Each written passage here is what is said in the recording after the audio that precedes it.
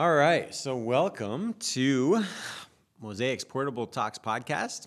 We are continuing to talk about Christian community development, and tonight we have a special guest, Lynda Cottrill, with us. So good. Hello.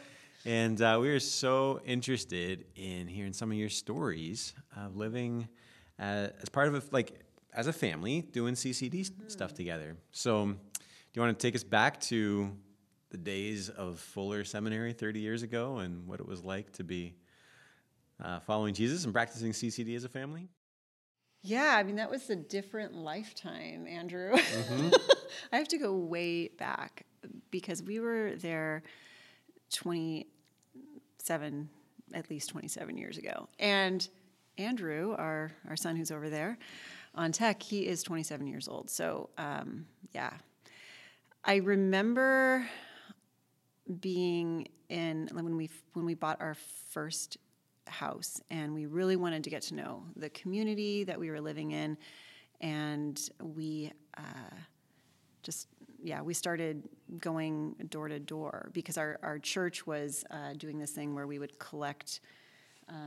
We would go door to door and collect cans for like a food drive, and then we'd offer to pray for people. And it was just such a great way to get to know our neighbors. And it was received really, really well. People were really open to being prayed for, and they loved it. And it was great. They would, give us cans, we'd pray for them, and then we'd go back the next month, and we would do it again. And, that lasted for a few times. I don't know how long we did it for, but it led to eventually we had a neighborhood party where we invited all the neighbors, and we just really enjoyed getting to know people in our neighborhood. And yeah, we just, I don't know. I mean, it just led to other things, other events, other Bible studies, day camps. We had a day camp at our house. And yeah, I mean, that was super fun. Why? What was it about your experience coming out of Fuller and living in that community that made you want to do that type of stuff? We always wanted to do community mission type stuff. So we had actually planned to go overseas as missionaries, and didn't end up happening because we were caregiving for my cousin, who she was living with us at the time. So when Andrew was born, she came to live with us. And it was, we needed to stay in town close to her dad. So we decided we're not going overseas. This is part of our ministry is to take care of Ashley and to do ministry in our local neighborhood rather than going far away. So that's how I remember it. Yeah, one of the things came out of getting to know our neighbors is we had a Bible study in our home that wasn't connected to our church, but it was for people in the community. And there was men and women came at first, but it eventually ended up with just women coming, a lot of women. There was 3 Lyndas in the group. Hey. And one of the great things about it was our next door neighbors were believers, and we had a gate in our backyard between their yard and our yard. So when we did childcare, the older kids were in one yard and the younger kids were in the other yard. And it was just great to be able to do something in our community with our neighbors, and who we just were able to work together, not just on our own. And one of the great things is when we did the day camp in our backyard, one of the families around the corner we got to know, and they ended up being part of our church, and their daughter is still our friends on Facebook. And it's incredible that just through something like that we made these connections. I have one story that there was one neighbor, I remember knocking on their door, and I knew they were home, but they didn't answer the door, so I was banging on the door, and he told me later that he was doing some drugs, and he was really feeling convicted, because he knew I was at the door, and here he was, and he'd had some association with churches, and later I got to know him, and he told me that knocking on his door, God used that to convict him, Wow. even though I never had a clue, and I would have never known.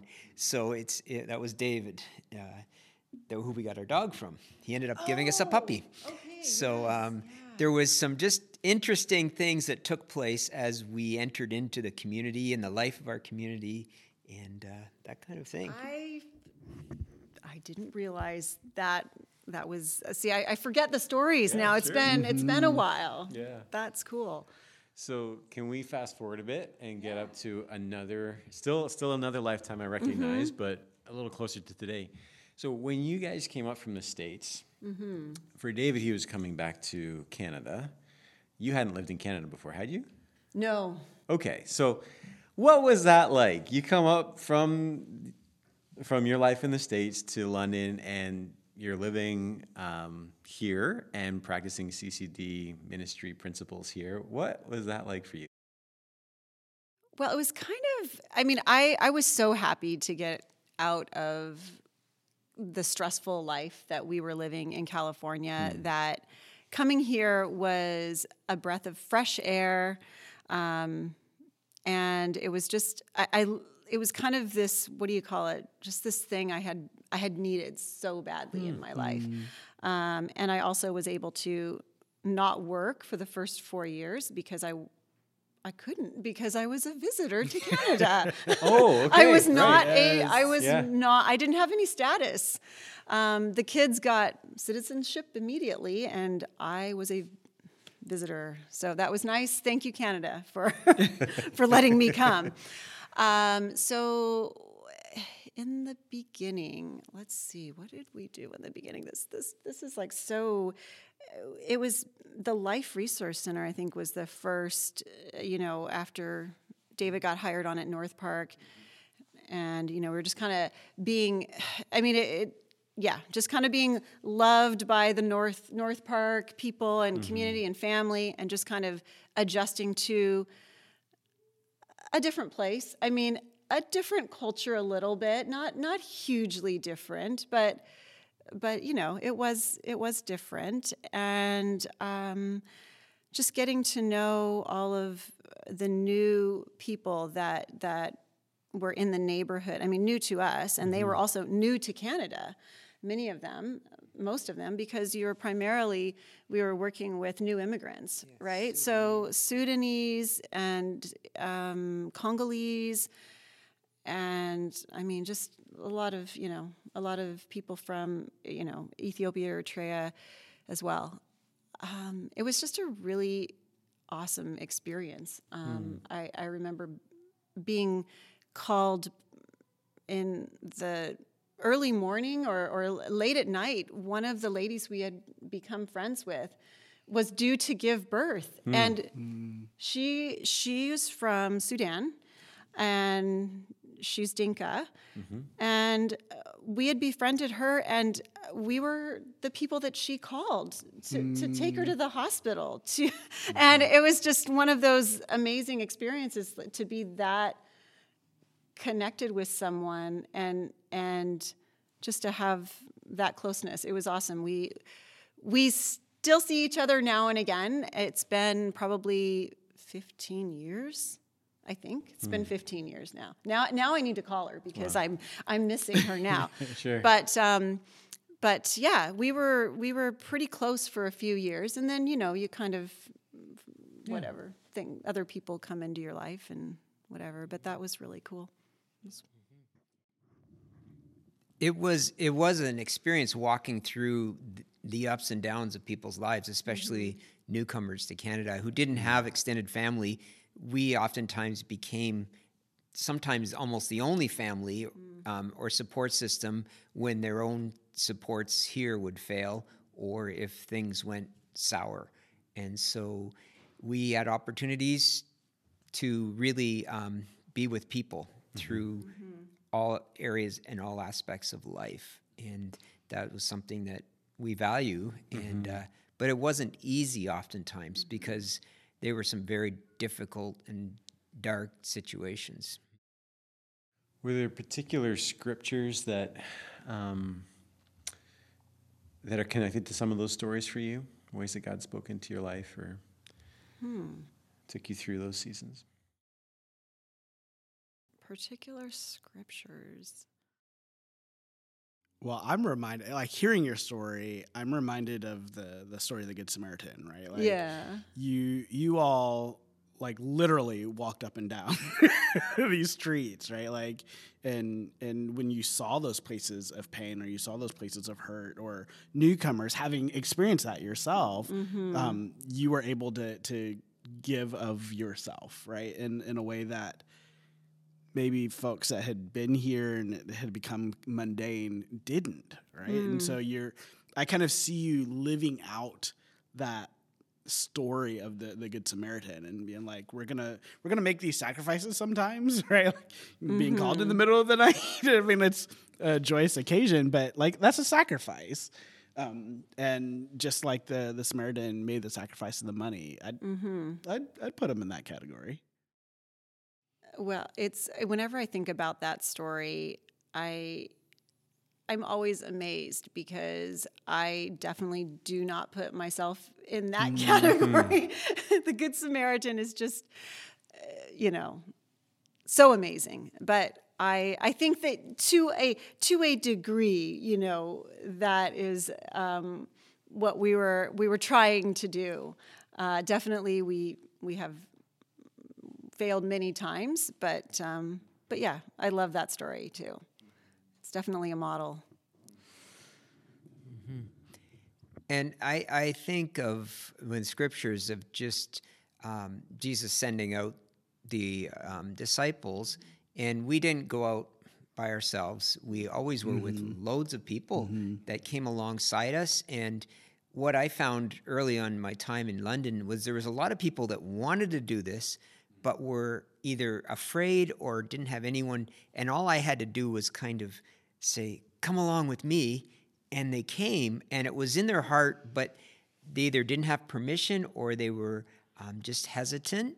And so for a lot of it was giving people permission to do what God had already called them to do, and there was a need for, but they didn't have the place or just the example. And so for a lot of it was doing that. And that is my desire that would happen today. People would feel permission to do the things God's called them to do, even if they don't see it happening, because it isn't the typical thing that churches do.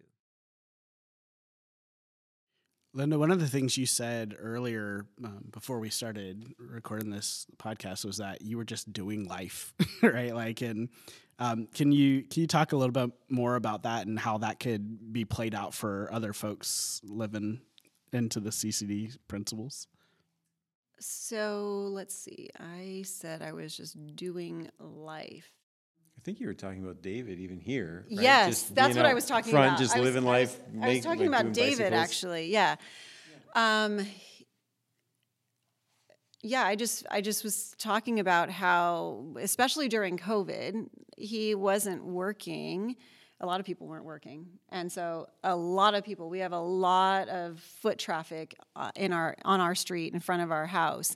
And David would spend hours every day in the driveway working on bikes, on the yard, just doing stuff. And he would have conversations with, I don't know, at least sometimes, I don't know, you talked about 50 people sometimes. It would seem like, maybe I'm exaggerating, but you'd say, oh yeah, I saw all these people. I was talking to this so-and-so and so-and-so. And I was just thinking how it was so great. And then sometimes I would hang out with David and I would feel that same connection with people. I loved it. Of course, that was kind of a different thing that we were all going through, and so it's not like that in real life all the time. Maybe for you, actually, it is, because you're still always doing stuff outside.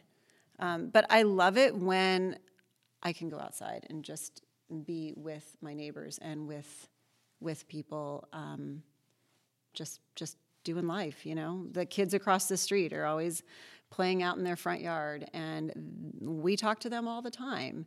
So it's lovely to be able to just talk to our neighbors, and hopefully we'll start hanging out with them more. Yeah, because CCD goes beyond talking, and it goes into actually being involved in the lives of people. And so talking is the way to start the relationships. And I know personally, by just going to No Frills or Freshco in our neighborhood, I rarely ever go in those stores without engaging with some people in there. And you try to make it a meaningful, not just an hello, but an actual encounter, so that you can give into their life or receive from them. So it's a both things that take place. So being available and present in the community is a huge part of it. So as you guys think about that practice of being present and being in touch with people, trying to make interactions meaningful, but also being aware of people's pain and how we can, like the Good Samaritan, spend ourselves on behalf of others. I guess what's in my mind is this pattern, right? Where I think often when we hear somebody's story, if they're an outlier, like if they're somebody like, oh, that person has this really amazing strength, then we discount ourselves. And we're like, oh, but I'm not like that, right? And so for the people who have that kind of a reaction, say like, well, I'm not like that, and they pull back and defend. What would you say to exhort them? Like, what would be one practical way that you would say, you know what? It's possible. It's possible to be present where you are. It's possible to listen to people's pain. What's a practical step that you get excited about if somebody said, you know what, I tried this out this week, and this is what happened? I think there's so many ways to answer that question. I guess it depends on what you find yourself naturally doing, or that gets you out and amongst people, right? So what can be something that would be very natural for you, that would be social? So David talked about going to the grocery store. I mean, we all have to go to the grocery store. He does all the grocery shopping, so I mean, so he's gonna see if you pick the same store, the same clerk, you're gonna be seeing the same people, right? So just, I think, making connections just on a regular basis. If you have a dog, you're walking your dog. If you don't have a dog, take a walk, right? Because it's amazing in this weather now. People are out and about. I'm always running into people when I take a walk around my block. So it's great. Your question, I'm not quite getting, can you repeat your question? This is great. No, it's good. I'm just, what practical steps can people take to be present and to connect? Yes. Okay. Practical steps. Way? Okay.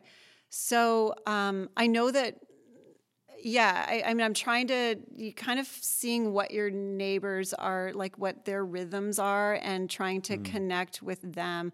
I'm trying to go on a walk with one of my neighbors. She walks every morning at 7:30. So I was walking, she was walking, but I said, you know what, let's do this together. And she's so, yeah, let's totally do this.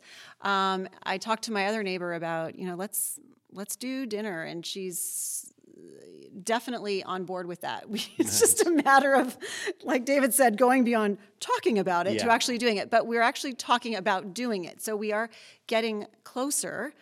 I just think kind of seeing what they're interested in, being interested in them and what they are doing, what they're doing in their garden, what they're doing in what their kids are doing, those kinds of things. And just, and if you see any way that you can be a support or learn from them, both ways, right? The relationship's mutual, I don't know, figure that out. Thank you. And it's not all about us deciding and leading. It's also like we've got a new neighbor down the street, and we met them. And I actually visited him at his work already, just to see, because he told me where he worked. And they're Muslim, and they want to do a street party, because he said where he came from in Toronto, they used to do street parties. Nice. So it's maybe helping him do a street party so he gets to know some neighbors, and but just in being part of things that are natural in the community, things that are taking place, not being afraid. I think he reached out to us first. Yeah. We did not initiate neighbor. the relationship. Yep. So sweet. He initiated it, and it was interesting because he was so friendly, and that's now you've already visited him at work, and I didn't even. You probably told me, but I probably wasn't listening. I love that. Those opportunities are coming to you, right? Like, and you're taking advantage of them. Like when they show up, those are those Kairos moments that allow you to engage in the community, and it's given to you, almost as if it was prepared in advance for you to do. So. Totally. Yes, indeed. That's great. Lynda, would you be willing to pray for our listeners and for our church? Definitely. Yes. Oh, Lord Jesus, we just, we come to you so grateful that you love us, that you have given us life, that we are your children, and that we have this joy within us that we want to share with other people. And we just want people to know you. And so, Lord, I pray that you would just help our church, help us to be the light of Jesus in our neighborhoods, in our workplaces, in our whatever community we find ourselves. Lord, help us to just be filled with your joy and be able and willing to share that. We just pray for opportunities. We pray that you'd open our eyes to see what's all around us, to see where you're leading and guiding us. And we just look forward to serving you and just living out just life in Jesus with our neighbors. Amen. Amen.